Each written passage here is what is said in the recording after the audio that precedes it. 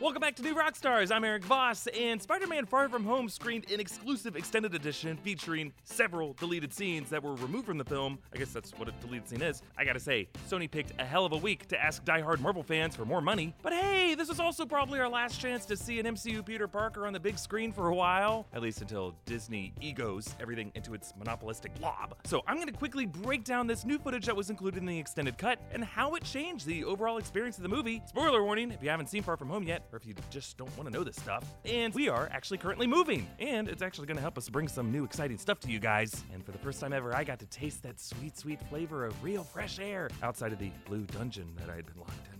Okay, as you may already know, the deleted scenes show the removed New York montage that the filmmaking team mentioned shortly after the film came out. So while the movie's theatrical cut jumps straight from Peter and Ned strategizing their MJ plan in the classroom to Aunt May's charity event, the extended cut shows all the stuff in between, the errands that Peter Parker has to do before he leaves. We actually saw some of this in trailers for the movie. It includes Peter going to the post office to get his passport. We see him using a robotic spider to sneak over, crawl under the closed window, flip the switch so that it's open, so that he won't have to wait in a long line. Peter also reunites with Mr. Delmar in the bodega from the first movie. He's picking up some toiletries, a European wall outlet adapter, and he tries to order a dual headphone adapter in broken Spanish that Mr. Delmar calls him out on. There's also another scene that we knew about in which Peter trades in a bunch of his action figures at a pawn shop, including some He-Man ones, and at the last second he says, actually, can I keep the Lobot? Lobot is the guy from Star Wars Episode 5, The Empire Strikes Back, Lando Calrissian's right-hand man. I did a whole other video about what this scene would be. And then there's the other trailer sequence in which Peter beats up a bunch of members of the Manfredi crime family in a restaurant. The Manfredis are a reference to Silvio Manfredi, one of the lesser-known Spidey villains, Silvermane. Always love showing that guy in a video. So all the action here is really well choreographed, and with the Iron Spider armor in this street-level scenario, Peter is pretty much in God mode. The only thing I wasn't crazy about was the dialogue, like Peter makes a bunch of corny one-liners. All right, I'm gonna give this place 1 star. Fresh ground pepper?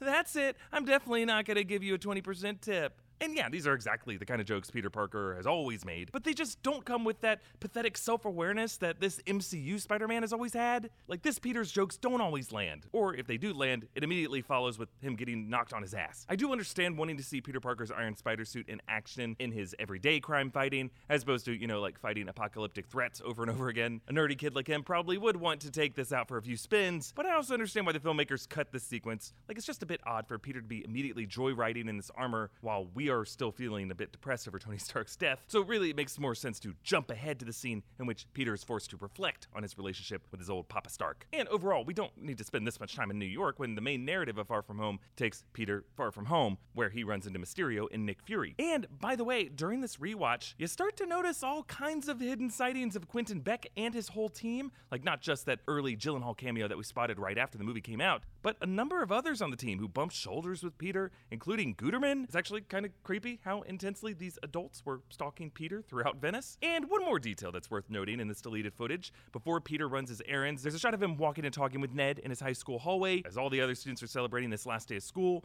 And there's a shot of Flash Thompson emptying his locker, dumping a bunch of crumbled garbage into the bin, and then he turns to give Peter and Ned the dullest or saddest look as they pass him. Maybe Flash is just reacting blankly to hearing Peter talk about getting his passport and thinking to himself, wait, my passport says I'm 5 years older than I am. Maybe I'll be able to drink on the airplane. Or this could be the first of many sad cries for help from Flash Thompson throughout Far From Home. Parents who won't return his texts, or at the end of the film, won't pick him up from the airport. And now we get to see Flash throw away a metaphor for his crumbled soul. So why do we get these lonely little flashes?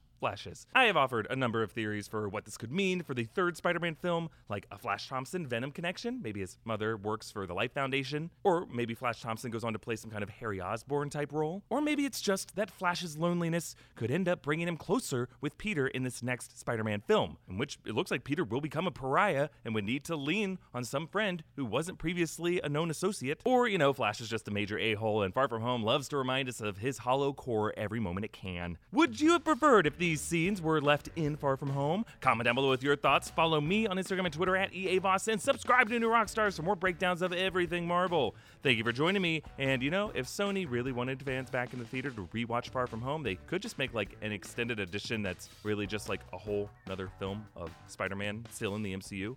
Just a suggestion.